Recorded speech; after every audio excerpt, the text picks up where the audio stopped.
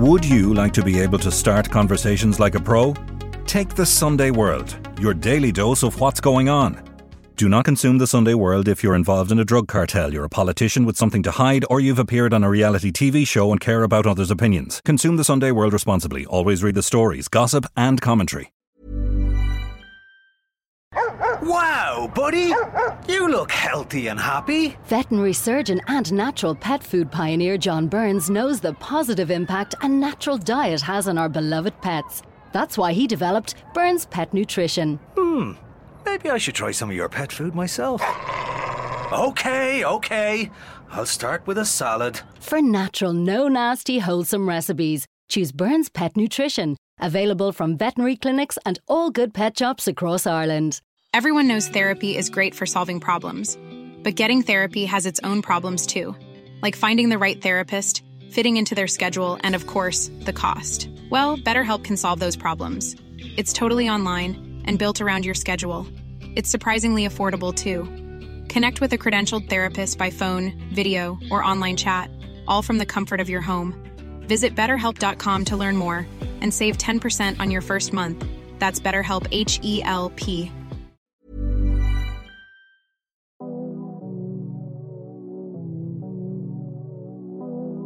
On a mild autumn afternoon in 2002, dozens of people crammed into the small, stuffy auction room of Dublin estate agents Lowe and Associates.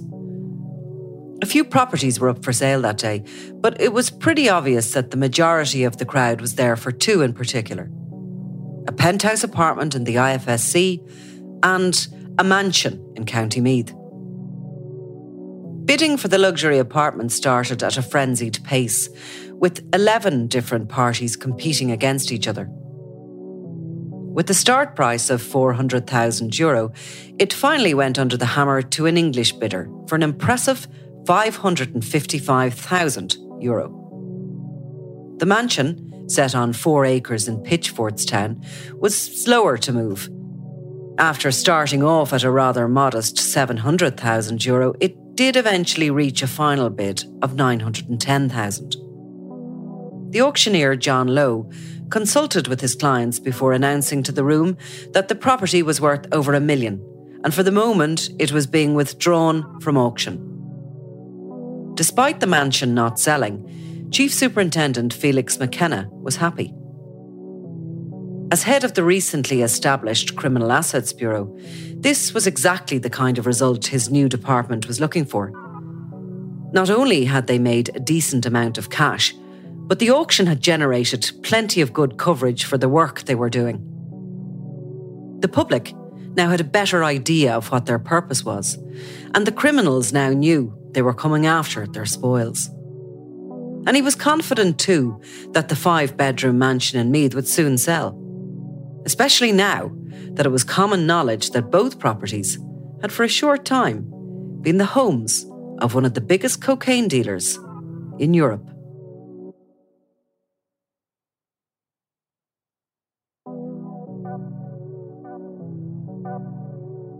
He remains an A-list star of the criminal underworld. A gangster so wily that he travelled the world, amassed a €100 million fortune, and died not from a bullet, but from his love of a sun-kissed tan. Dubbed the Pimpernel for his ability to elude the law, Mickey Green's life personifies the changing face of organised crime over 5 decades. From the Costa del Crime to California, and the hills of Colombia to the rugged Irish countryside, he travelled the world while negotiating drug deals, VAT scams and sensational robberies. Written by Jenny Friel, produced by Ian Mullaney, and edited and narrated by me, Nicola Tallant, this is a 3-part Crime World special. The Life and Times of Mickey Green. Part 1.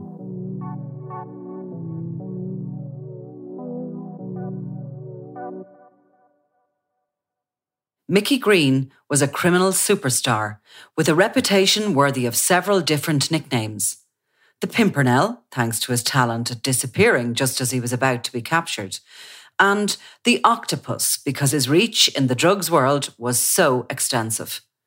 He was the inspiration behind films such as Sexy Beast, the 2000 crime drama starring a perma-tanned Ray Winston strutting around in a pair of canary yellow Speedos. It's thought the character of criminal mastermind Tommy Hunter in the hit TV show Line of Duty was also based on Green, who many believe had a bunch of bent coppers on his payroll. Green was audacious and unrelenting. He loved the high life and did little to hide the fact that he was pulling in huge sums of money. One associate described him as the original gold medallion man with a taste for the booze and the birds. But for almost 2 years in the mid-1990s, he lived a relatively modest existence here in Ireland. OK, there was a mansion in Kildare, and there was a penthouse apartment in the Dublin Docklands with questionable decor. But to most of those he met here, he was simply a wealthy, retired English businessman with an impressive collection of luxury cars and a love of horse racing. Not all that unusual, really, among the privileged Irish horsey set. And he wasn't the only foreign criminal to settle in Ireland during the 1990s, because for a short time, several major underworld figures made their home here, attracted by the proximity to the UK and, of course, our extensive rugged shorelines, which offered excellent smuggling opportunities. In the pre-online era, they could live here in relative anonymity, presenting themselves as successful businessmen with huge wads of cash to spend on properties and new investments. Some of them were happily welcomed into their new towns and cities, with locals blissfully unaware of their grim and violent backgrounds. But more of them later. After Mickey Green killed a Dublin taxi driver in a drunken driving incident in 1995, and it emerged who he really was, he found himself swiftly dumped by his new friends. He also came to the attention of the IRA, who some say were unhappy at his callous attitude towards the family of the taximan he had killed.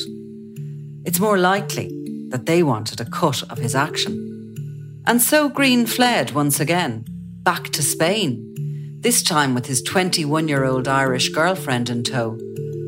Just another extraordinary episode in the charmed life of a criminal mastermind who seemed to rely on luck as much as his wit and audacity.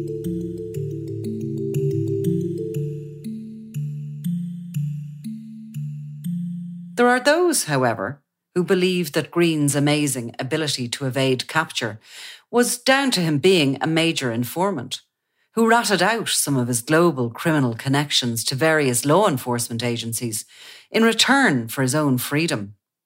One of his former colleagues and pals was Freddie Foreman, an ex-gangster and one-time member of the infamous Cray Twins London gang The Firm. Freddie is now 90 years old and used to be known as Brown Bread Fred, a nod to his talent for getting rid of dead bodies. In Freddie's words, there were rumours Mickey was an informant because of the way he managed to have it on his toes for so long. Back in the 60s, Freddie's old gang, The Firm, ruled the streets of London's East End. But by the time the 80s came along, he was laying low on the Costa del Sol in Spain. In the days before extradition orders, it was the top spot for criminals on the run, and it was there that he met Mickey Green. Mickey was a mover with fingers in different pies and had plenty of money, he recently explained. He liked the good life and had a conveyor belt of different birds, all good sorts. He was very laid back and wasn't heavy in any way. I don't think he was a grass and never heard anything to remotely suggest it. It's a little surprising that old brown bread Fred wasn't aware of the long-held suspicions about Mickey, but maybe there really is a code, or as some people refer to it, an omerta, an honour amongst thieves. You never talk, especially not to the police. For a while, Mickey Green was one of the most prolific and successful crooks on this side of the Atlantic, so it's possible that Freddie was still enthralled to his legendary status. After all, Green's career spanned more than 6 decades, from the heyday of gangland London, when robbing banks was all the rage and gangsters were treated like celebrities, To the sun-soaked excesses of the European drug cartels of the 80s and 90s, when over-tanned crime bosses worked freely along the Costa del Sol, partying with the rich and famous in exclusive clubs that they often owned. Mickey Green saw it all.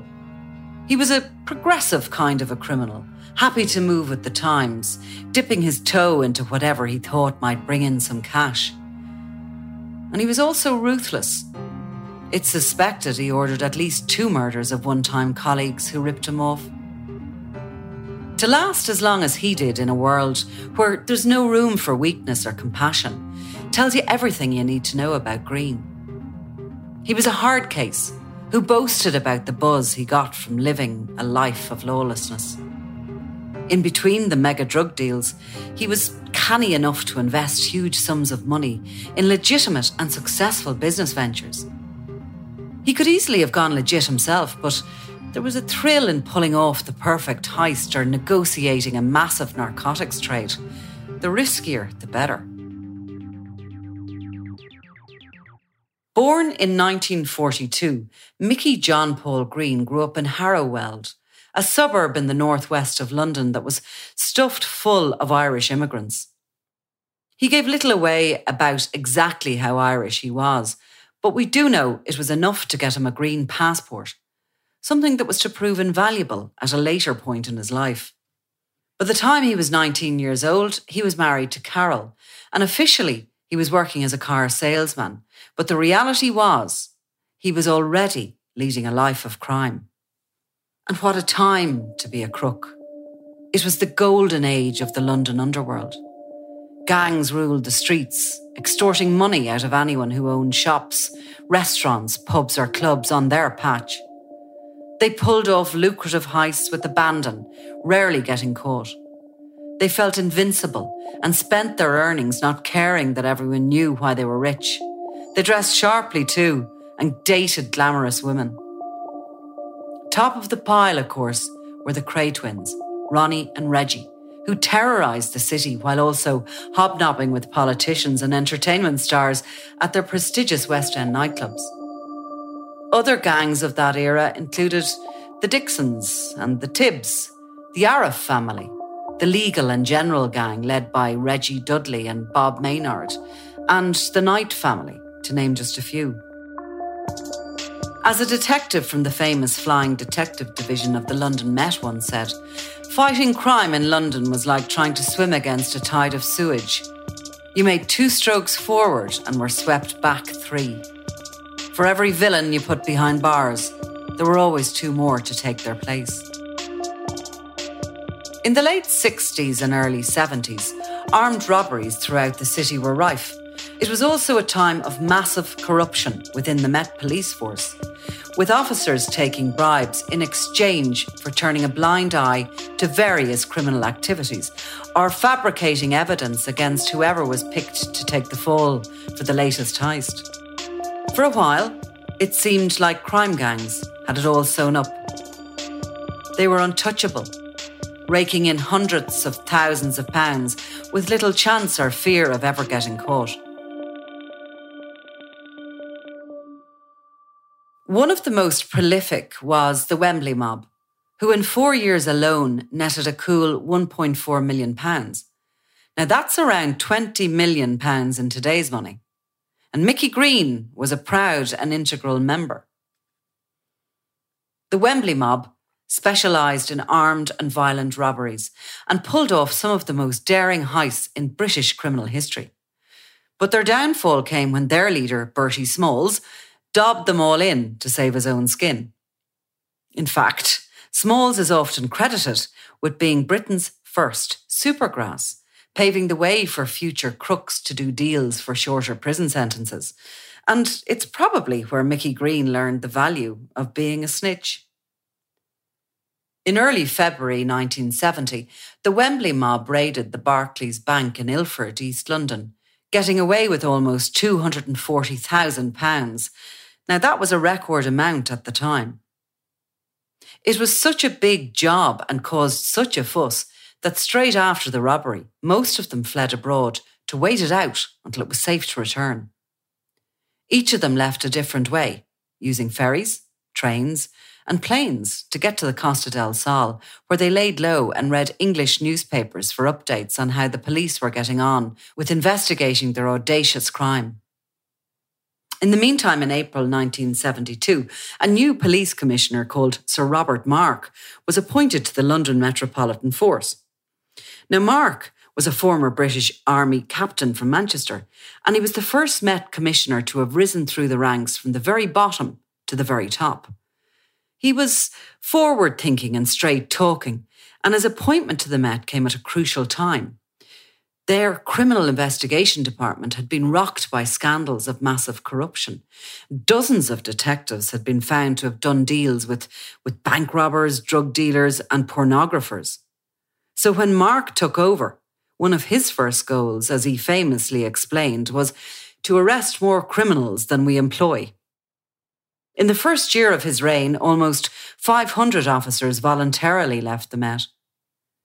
He was determined to tackle gang crime, and after hard graft by his officers, and probably some inside information, they figured out exactly who was in the Wembley mob and discovered that they were hiding out in Spain. They knew they would all eventually return to London because not only were they cocky, but given the lavish lifestyles they led, they would all need to make more money. It took a while, but the police instincts were right, and the first to get picked up was the leader, Bertie Smalls, who they found in a suburb of Northampton in December 1973. Smalls spent that Christmas in prison, where he was told by his lawyer that if he was convicted, he was facing a sentence of at least 25 years. Desperate to stay out of jail, by early January 1974, Smalls asked to speak to the police inspector over his case. And he suggested striking a deal where in exchange for his freedom, he would name and testify against every one of those who'd been on the Barclays bank job with him. Not only that, but he'd also hand over every criminal he'd ever worked with. It was the most dramatic and effective arrangement ever done between a criminal and the Director of Public Prosecutions. And it led officers straight to Mickey Green's house in Edgware in North London. When arrested, he's reported to have exploded screaming at the detectives, "Someone's lost their bottle." Smalls was given his full immunity in return for the damning evidence at the 3-month-long trial in early 1974. The entire crew of the Wembley mob were found guilty and handed down prison sentences that came to a total of 106 years. It was simply a stunning victory for the police. And it wasn't without its dramatic moments. As Smalls stepped down from the witness box, his former colleagues and friends sang to him an old Vera Lynn hit. Walking out of the courtroom, his ears must have been ringing at those menacing lyrics. "We'll meet again. Don't know where, don't know when, but I know we'll meet again some sunny day." One of those singing to him that afternoon was 32-year-old Mickey Green, who received a sentence of 18 years. But he didn't even serve half the stretch in jail, and by the early 80s he'd been released and was free in more ways than one. His wife Carol had divorced him while he was behind bars.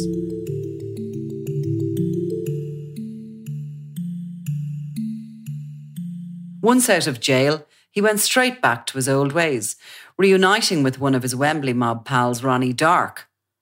The duo got involved in an ingenious and highly lucrative VAT scam, which was one of the first ever rackets involving gold Krugerrand, South African gold coins that weigh exactly 1 ounce.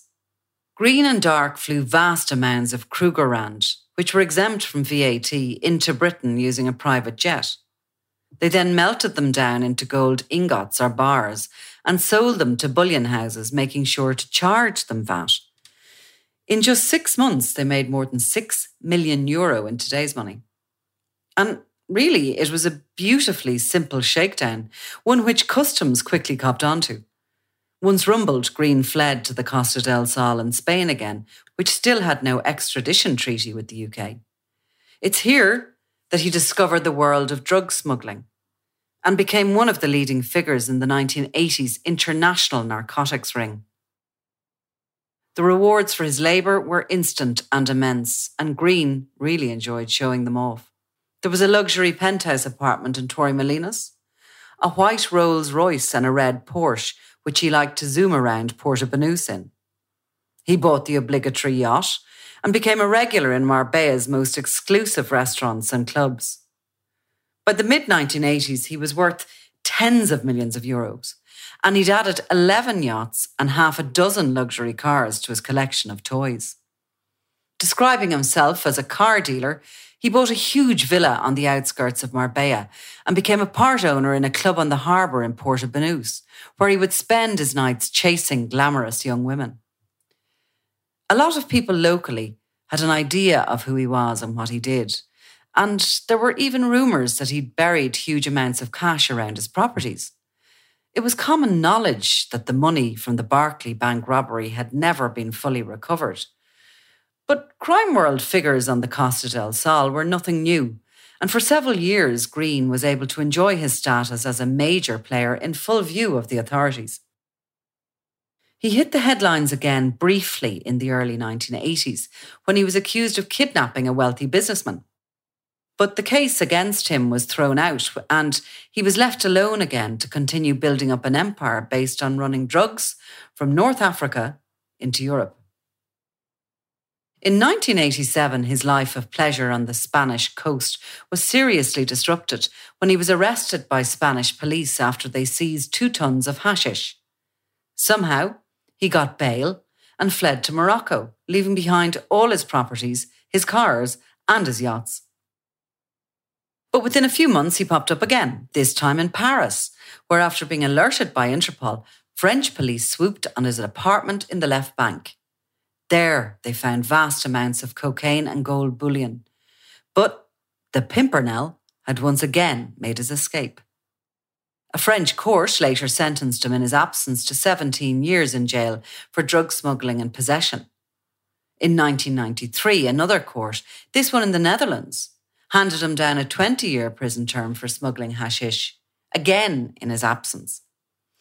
And by this stage, Green was happily based in California, where he was living in a rented Bel Air mansion, which, in a pretty mad twist, used to belong to the Scottish pop star Rod Stewart, a fact that Green must have revelled in. The authorities in LA were fully aware of who he was. On a number of occasions, he was observed meeting with members of the Colombian cartels and with the US mafia. He had truly hit the big time, negotiating drug shipments that were worth tens of millions of dollars. But in 1994, it looked like his luck might finally have run out when he was linked to a 1-ton shipment of cocaine worth £200 million. And it was seized by customs at Birkenhead in Merseyside after being shipped from South America through Poland. In a scene worthy of a Martin Scorsese gangster film, the FBI smashed into Green's Californian mansion and arrested him in his swimming togs while he was lounging by the pool with a young girlfriend. He spent the next 10 months in jail in San Francisco and had assets worth more than $1 million seized by the US government. But Green, brazen as ever, got half of the assets back after filing a lawsuit against the investment firm that handed them over to the authorities. The Americans arranged to extradite him to France, where he was set to start his 17-year-long prison sentence. But in what was probably one of his boldest moves, and one that is particularly interesting to us, he managed to escape before they got him to Paris. Now remember how he had enough of an Irish background that entitled him to that Irish passport? Well, that worked to his advantage beautifully when the plane transporting him to France stopped over at Shannon to get refuelled. And there, he simply walked off and, using his passport, waltzed through customs and made his way to Dublin, where he'd plenty of underworld contacts. It does make you wonder how he managed it or who allowed him to do it.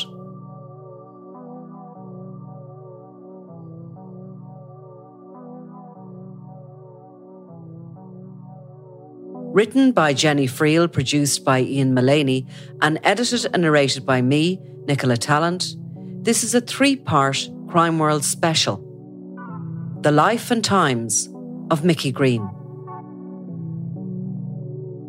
If you like this show and love true crime, leave us a review, or why not download the free SundayWorld.com app for lots more stories from Ireland and across the globe.